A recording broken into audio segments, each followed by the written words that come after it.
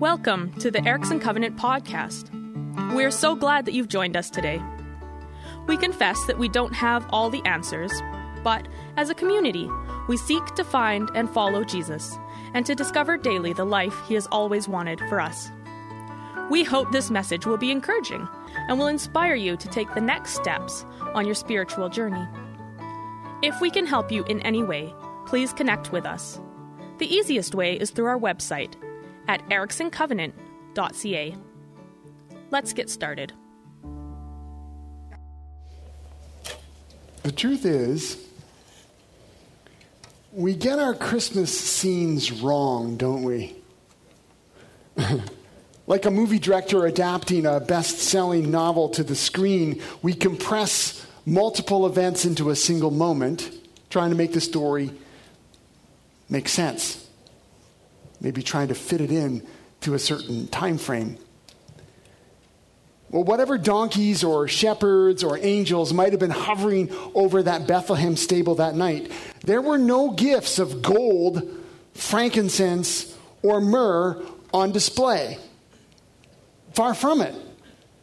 Those magi, which feature so prominently in every nativity scene we ever set up, well, they were a no-show that night. Mary was swaddling her baby. There was nobody around that was wise that anyone could see. By the time they showed up, Jesus was likely a toddler.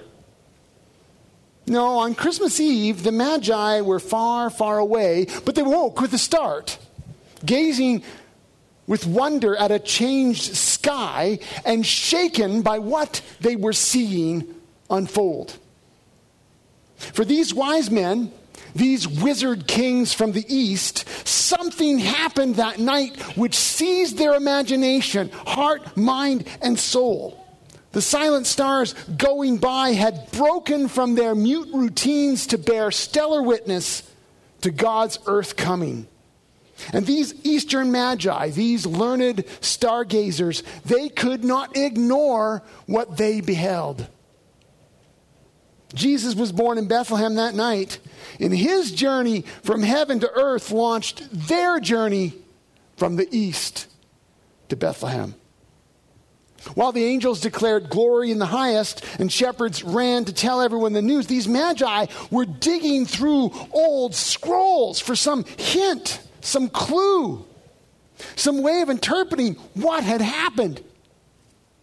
And they found it. Hidden in their vast storehouses of knowledge lay a truth, or at least a clue. This star's appearance was linked up somehow to the birth of a Jewish king. Well, that was enough for them to go on. It's not a lot, you admit, but at least they knew which direction to point the camels. And so, wrapping up expensive gifts and arranging for household affairs, these magi began their journey to the west, to the land of myth and legend, to worship a king newly come.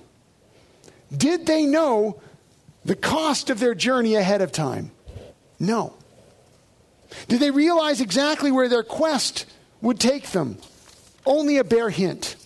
Did they understand how long they'd be gone for? Or what dangers they may face along the way? Again, no, they didn't.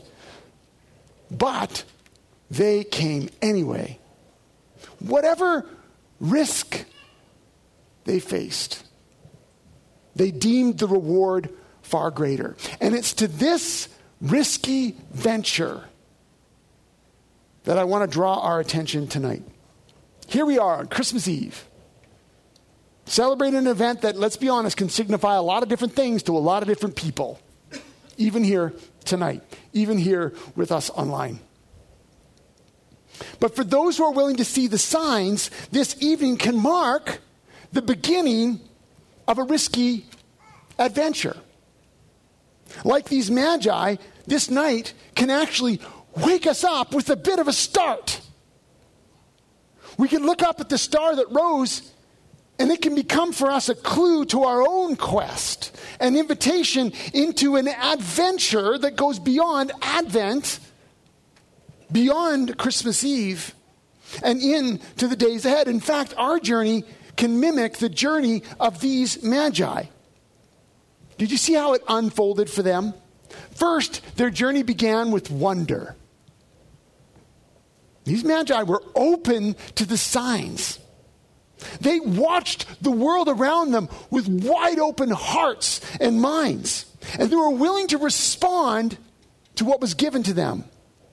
For most other people, the stars just hung there. Right? Silent. Meaningless. But to those who had eyes to see, eyes to wonder, they were inspired to look beyond the sign to the one the sign was pointing towards. Wonder is what provoked them to act, to journey as they did. Are you still able to wonder? Can you see on this night of all nights something that shakes you down deep? Or when you look around, maybe at the beauty of creation. Okay, today was a bit of a stretch, but snow is beautiful. Or perhaps when you look around at the despair that grips the world. Does it ever cause you to wonder about what it all might mean? And could it be that your journey forward might begin again tonight if you are able to wonder at what you see? Wonder is at the beginning of all worthwhile journeys. But wonder, as we see in the story, is not quite enough. Wonder got them moving in the right direction. Wonder even sustained them for much of their epic journey. So much so that they were able to get to the very capital and swagger in with the confidence of naive foreigners, announcing their worship plans to a king in the presence of another king who it turns out was highly insecure, maniacal, and deeply evil. You can find out for yourself more about that story. But wonder got them in closer, but it couldn't take them the whole way. Wonder was essential, but it wasn't enough. To complete their quest, they needed more than wonder. They needed witness. In particular, they needed the witness that could be found only in the prophetic writings of the Jewish people, the people of the very king they'd come to see. And that's exactly what they got. Other wise men showed up. They quickly dug out a witness from the ancient prophet Micah, who'd been writing 700 years before Christmas. The prophet Micah had singled out Bethlehem as the place where the promised shepherd king would come. And through that witness, the Magi's wonder found clarity, and they were able to go that final distance to find this baby king. We all need witness in order to complete our journey of wonder. Christmas Eve, the season of Christmas, can evoke a sense of wonder within us, but what then? Where does it go? Mountains and stars and art, song, dare I say it, even snow can point and point and point to the God who made us, who made the world. It can even get us moving if we're willing, but as we begin to move, where do we go? How do we know if we've arrived? Who is this God? Is God real? If he is, which one? Where will we find direction for our quest? Or will we keep simply wondering and wandering? Wandering some more and wondering. Wonder leads us forward, but to get the whole way, we need particular guidance. We need expert help. We need a compelling witness, which, lucky for us, we've got through the incredible gift of the Holy Scriptures. We have not been left without a witness.